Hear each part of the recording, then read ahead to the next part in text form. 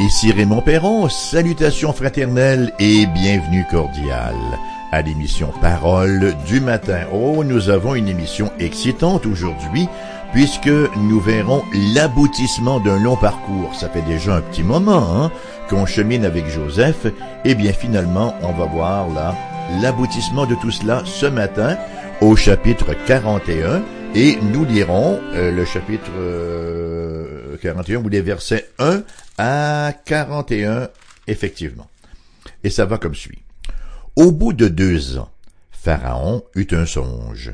Voici, il se tenait près du fleuve, et voici 7 vaches belles à voir et grasses de chair montèrent hors du fleuve et se mirent à paître dans la prairie. 7 autres vaches laides à voir et maigres de chair montèrent derrière elles hors du fleuve et se tinrent à leur côté sur le bord du fleuve. Les vaches laides à voir et maigres de chair mangèrent les vaches belles à voir et grasses de chair, et Pharaon s'éveilla. Il se rendormit et il eut un second songe. Voici, 7 épis gras et beaux montèrent sur une même tige, et 7 épis maigres et brûlés par le vent d'Orient poussèrent après eux. Les épis maigres engloutirent les 7 épis gras et pleins. Et Pharaon s'éveilla, voilà le songe. Le matin, Pharaon eut l'esprit agité. Et il fit appeler tous les magiciens et tous les sages de l'Égypte. Il leur raconta ses songes, mais personne ne put les expliquer à Pharaon. Alors le chef des échangeants prit la parole et dit à Pharaon, « Je vais rappeler aujourd'hui le souvenir de ma faute. » Pharaon s'était irrité contre ses serviteurs, et il m'avait fait mettre en prison dans la maison du chef des gardes, moi et le chef des panetiers. Nous eûmes l'un et l'autre un songe dans une même nuit, et chacun de nous reçut une explication en rapport avec le songe qu'il avait eu. Il y avait là avec nous un jeune Hébreu, esclave du chef des gardes. Nous lui racontâmes nos songes, et il nous les expliqua. Les choses sont arrivées selon l'explication qu'il nous avait donnée. Pharaon me rétablit dans ma charge, et il fit pendre le chef des panetiers. Pharaon fit appeler Joseph, on le fit sortir en hâte de prison, et il se rasa, changea de vêtements et se rendit vers Pharaon.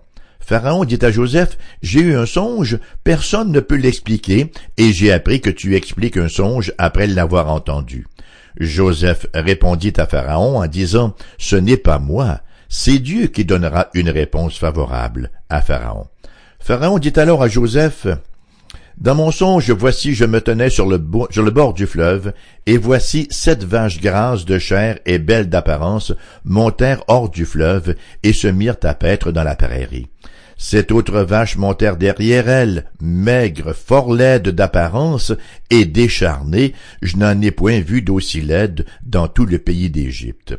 Les vaches décharnées et laides mangèrent les 7 premières vaches qui étaient grasses. Elles les engloutirent dans leur ventre, sans qu'on s'aperçoive qu'elles y étaient entrées, et leur apparence était laide comme auparavant, et je me réveillai. Je vis encore en songe 7 épis pleins et beaux qui montèrent sur une même tige, et 7 épis vides, maigres, brûlés par le vent d'Orient, poussèrent après eux. Les épis maigres engloutirent les 7 beaux épis. Je l'ai dit aux magiciens, mais personne ne m'a donné l'explication. Joseph dit à Pharaon, « Ce qu'a rêvé Pharaon est une seule chose. Dieu a fait connaître à Pharaon ce qu'il va faire. Les 7 vaches belles sont 7 années, et les 7 épis beaux sont 7 années. C'est un seul songe. Les 7 vaches décharnées et laides, qui montaient derrière les premières, sont 7 années, et les 7 épis vides brûlés par le vent d'Orient seront 7 années de famine. Ainsi, comme je viens de le dire à Pharaon, Dieu a fait connaître à Pharaon ce qu'il va faire. Voici, il y aura 7 années de grande abondance dans tout le pays d'Égypte. 7 années de famine viendront après elles, et l'on oubliera toute cette abondance au pays d'Égypte, et la famine consumera le pays. Cette famine qui suivra sera si forte qu'on ne s'apercevra plus de l'abondance dans le pays. Si Pharaon a vu le songe se répéter une seconde fois, c'est que la chose est arrêtée de la part de Dieu et que Dieu se hâtera de l'exécuter. Maintenant, que Pharaon choisisse un homme intelligent et sage, et qu'il le mette à la tête du pays d'Égypte, que Pharaon établisse des commissaires sur le pays pour lever 1/5 des récoltes de l'Égypte pendant les 7 années d'abondance, qu'il rassemble tous les produits de ces bonnes années qui vont venir, qu'il fasse sous l'autorité de Pharaon des amas de blé, des approvisionnements dans les villes, et qu'ils en aient la garde. Ces provisions seront en réserve pour le pays, pour les 7 années de famine qui arriveront dans le pays d'Égypte, afin que le pays ne soit pas consumé par la famine. Ces paroles plurent à Pharaon et à tous ses serviteurs. Et Pharaon dit à ses serviteurs, « Trouverions-nous un homme comme celui-ci, ayant en lui l'Esprit de Dieu ?» Et Pharaon dit à Joseph, « Puisque Dieu t'a fait connaître toutes ces choses, il n'y a personne qui soit aussi intelligent et aussi sage que toi. Je t'établis sur ma maison et tout mon peuple obéira à tes ordres. Le trône seul m'élèvera au-dessus de toi. » Pharaon dit à Joseph, « Voici, je te donne le commandement de tout le pays d'Égypte. » Quelle histoire, mes amis, quel dénouement! N'est-ce pas? Le chapitre 40 se termine sur une bien triste note. Le chef des échansons ne pensa plus à Joseph, il l'oublia. Ça nous démontre bien ce que le prophète Ésaïe nous dit, n'est-ce pas? Chapitre 2, verset 22 de sa prophétie. « Cessez de vous confier en l'homme, dans les narines duquel il n'y a qu'un souffle, car de quelle valeur est-il? » La bonne nouvelle, cependant, c'est que si l'échanson a oublié Joseph, Dieu, lui, ne l'avait pas oublié, et son plan souverain continue d'aller de l'avant. Alors, nous voyons donc, dans les versets 1 à 8, les rêves de Pharaon. Voilà que le temps de Dieu est maintenant venu d'intervenir en faveur de Joseph pour l'élever. Joseph qui est maintenant âgé de 30 ans et qui a passé pratiquement la moitié de sa jeunesse en Égypte, Et l'action divine se traduit encore une fois par une paire de rêves étranges de Pharaon. 2 rêves qu'il eut dans la même nuit, versets 1 à 7. Au bout de 2 ans, Pharaon eut un songe. Voici, il se tenait près du fleuve. Et voici 7 vaches belles à voir et grasses de chair montèrent hors du fleuve et se mirent à paître dans la prairie. 7 autres vaches laides à voir et maigres de chair montèrent derrière elles, hors du fleuve, et se tinrent à leur côté, sur le bord du fleuve. Les vaches laides à voir et maigres de chair mangèrent les 7 vaches belles à voir et grasses de chair, et Pharaon s'éveilla. Il se rendormit et il eut un second songe. Voici 7 épis gras et beaux montèrent sur une même tige, et 7 épis maigres et brûlés par le vent d'Orient poussèrent après eux. Les épis maigres engloutirent les 7 épis gras et pleins, et Pharaon s'éveilla. Les 2 songes sont tellement bizarres pour Pharaon, tellement étrange. Il est troublé, Il est profondément troublé. Et ce que nous rapporte le verset 8 n'était pas de nature à le rassurer. Nous lisons en effet, le matin, Pharaon eut l'esprit agité, et il fit appeler tous les magiciens, tous les sages d'Égypte, et il leur raconta ses songes, mais personne ne put les expliquer à Pharaon. Les 2 rêves, manifestement, sont parallèles, et se termine de la même façon, Il se termine de manière violente, alors que les vaches maigres bouffent, littéralement avalent, ingurgitent les grasses, et les épis maigres en font autant pour les épis gras. L'incapacité des magiciens à expliquer les songes laisse Pharaon dans une détresse psychologique profonde. Vous savez, on a beau faire appel à tous les moyens du monde, on ne peut lire les desseins de Dieu. On ne peut connaître le futur. On ne peut prévoir les actions que Dieu va accomplir à moins de les connaître par le moyen de sa révélation, de ce qu'il nous a révélé, et Dieu ne nous a pas tout révélé de son agir. Alors, pour nous qui lisons la Genèse, nous en sommes à notre 3e paire de rêves. Et au verset 9 à 14, nous voyons Joseph qui sort de l'ombre. C'est l'occasion donc que Dieu a créée pour sortir Joseph du donjon et le placer en position de secourir le peuple de l'Alliance. Voyant Pharaon dans un tel état, il vint soudain à l'esprit de l'échanson, une intervention de Dieu en son temps, bien sûr, le souvenir de ses propres songes 2 ans plus tôt et comment Joseph en avait donné l'interprétation. Nous lisons verset 9-13, alors le chef des échangeons prit la parole et dit à Pharaon, « Je vais rappeler aujourd'hui le souvenir de ma faute.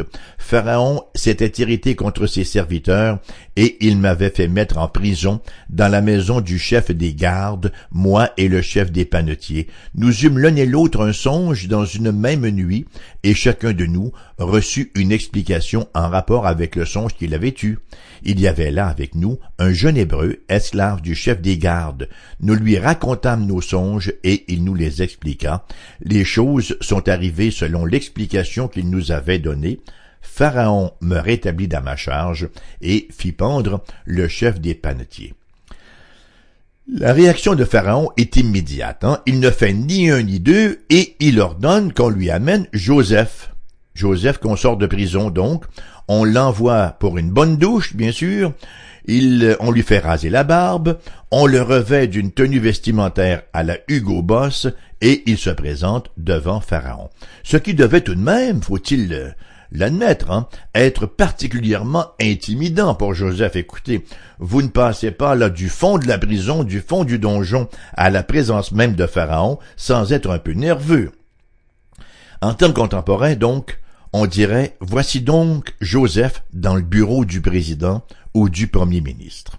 La marche était tout de même haute, depuis la prison jusqu'au palais de Pharaon.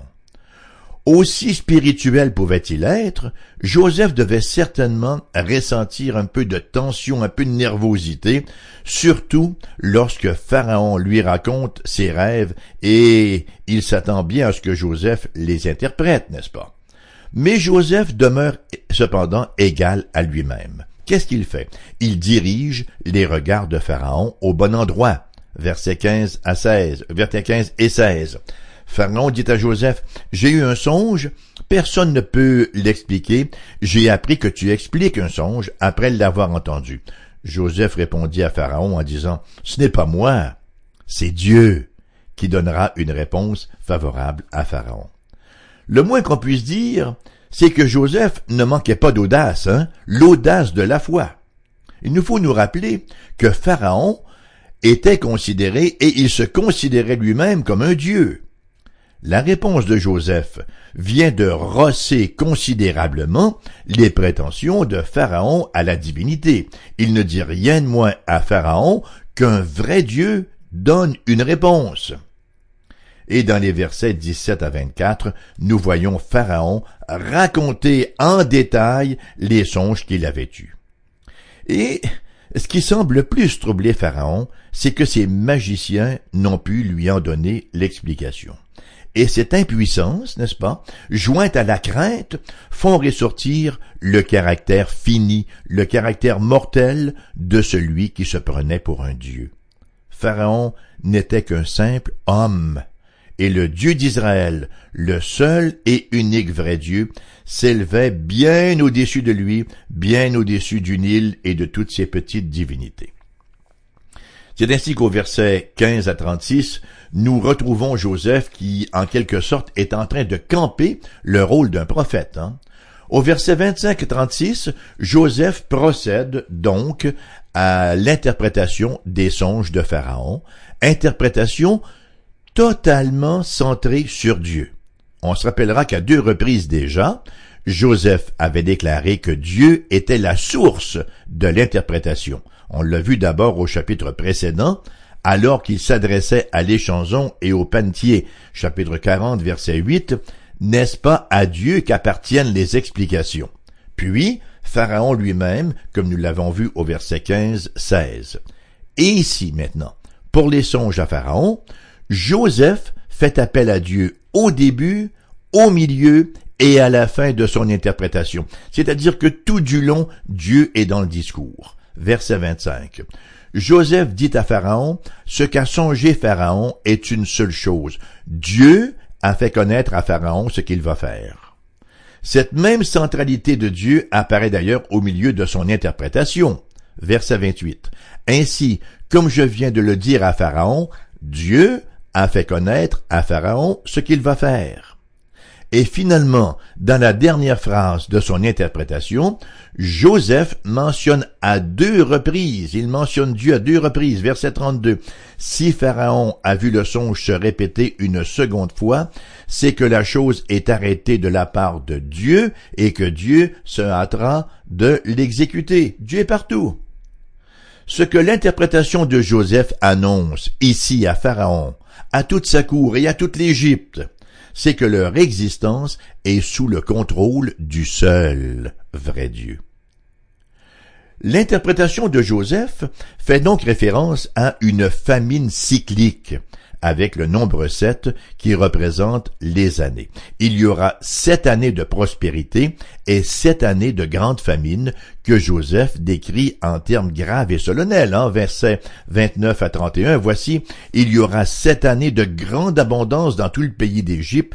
7 années de famine viendront après elles et l'on oubliera toute cette abondance au pays d'Égypte et la famine consumera le pays.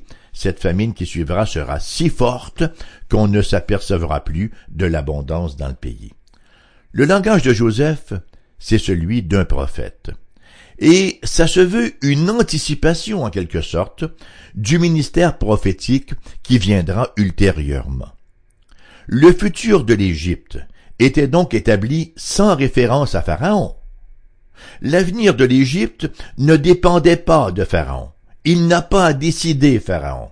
En fait, il faut même dire qu'il se révèle insignifiant et marginal quant au futur de son royaume. Joseph, calmement, lui a annoncé que l'avenir de l'Égypte n'était pas entre ses mains, mais entre celles de Dieu, et que rien ni personne ne peut résister à l'agir divin. Nous sommes ici, chers amis, confrontés avec la prémisse sur laquelle repose toute l'histoire biblique, à savoir que les rois, les gouvernements ne font pas l'histoire. Tout au plus Dieu les utilise-t-il pour accomplir ses plans dans l'histoire. Le prophète Ésaïe, d'ailleurs, fait ressortir avec éloquence cette vérité. Dans sa prophétie, chapitre 45, versets 4 à 7, alors que Dieu parle au roi païen Cyrus, nous lisons « Pour l'amour de mon serviteur Jacob et d'Israël mon élu, je t'ai appelé par ton nom, je t'ai parlé avec bienveillance avant que tu me connaisses. Je suis l'Éternel et il n'y en a point d'autre. À part moi, il n'y a point de Dieu. Je t'ai ceint avant que tu me connaisses. C'est afin que l'on sache du soleil levant au soleil couchant qu'à part moi, il n'y a point de Dieu. Je suis l'Éternel et il n'y en a point d'autre.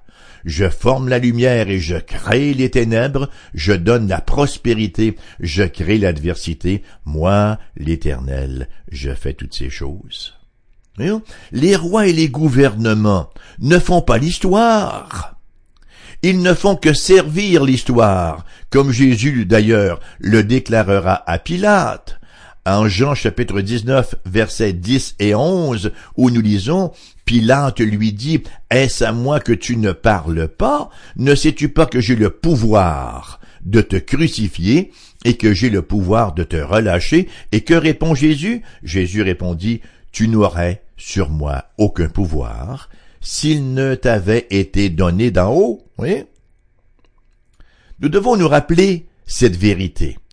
En ces jours d'incertitude de notre monde moderne, alors que des régimes, n'est-ce pas, acclamés par des millions de gens, lèvent le nez sur la justice, alors que des dictatures poursuivent impunément leurs crimes contre l'humanité et qu'un nombre incalculable de justes vivent dans la noirceur. Rappelons-nous ceci, rappelons-nous que les rois ne font pas l'histoire, mais plutôt que Dieu les utilise pour accomplir ultimement ses desseins. Pharaon, donc, à son crédit, reçoit la recommandation de Joseph et il y donne suite, comme en font foi les versets 33 à 36. Maintenant que Pharaon choisisse un homme intelligent et sage, et qu'il le mette à la tête du pays d'Égypte.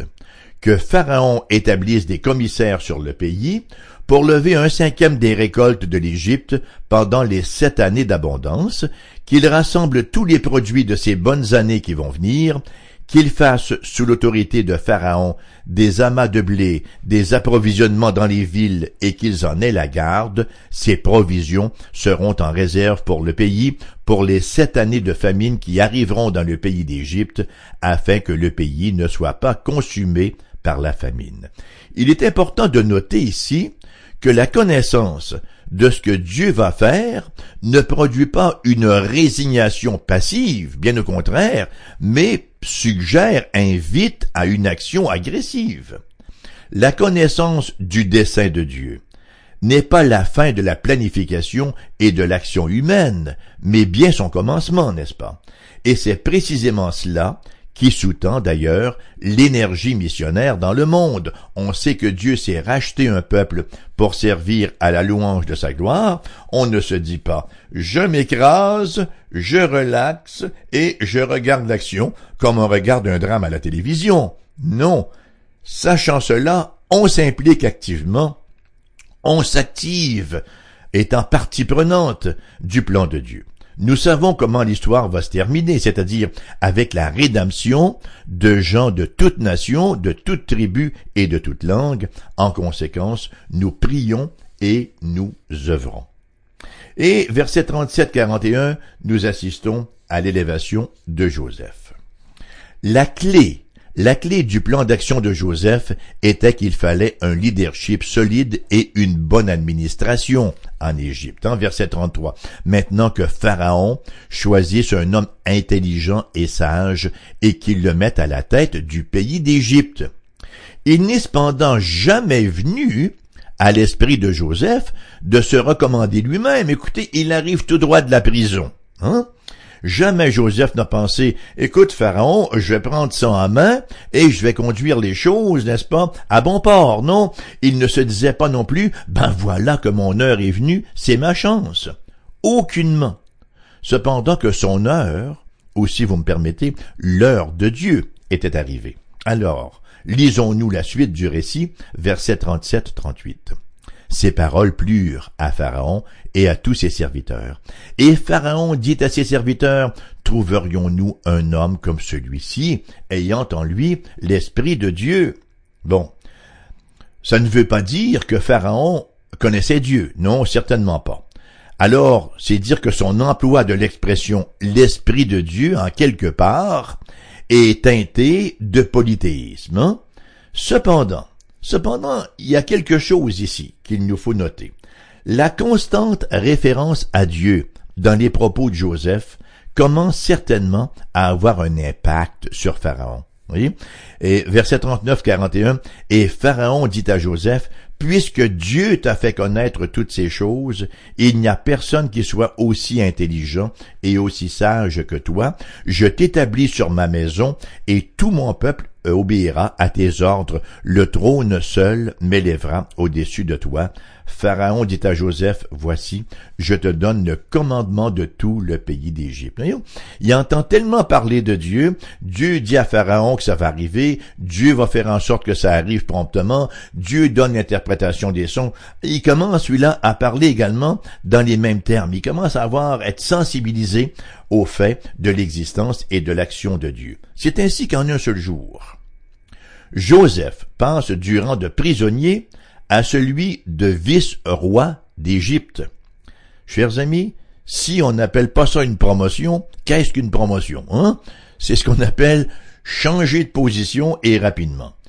Il savait que dans un avenir rapproché, son plan allait sauver l'Égypte. Ça, Joseph était bien au fait de cela, mais il ignorait cependant qu'il allait aussi sauver son père et ses frères, le peuple de l'Alliance.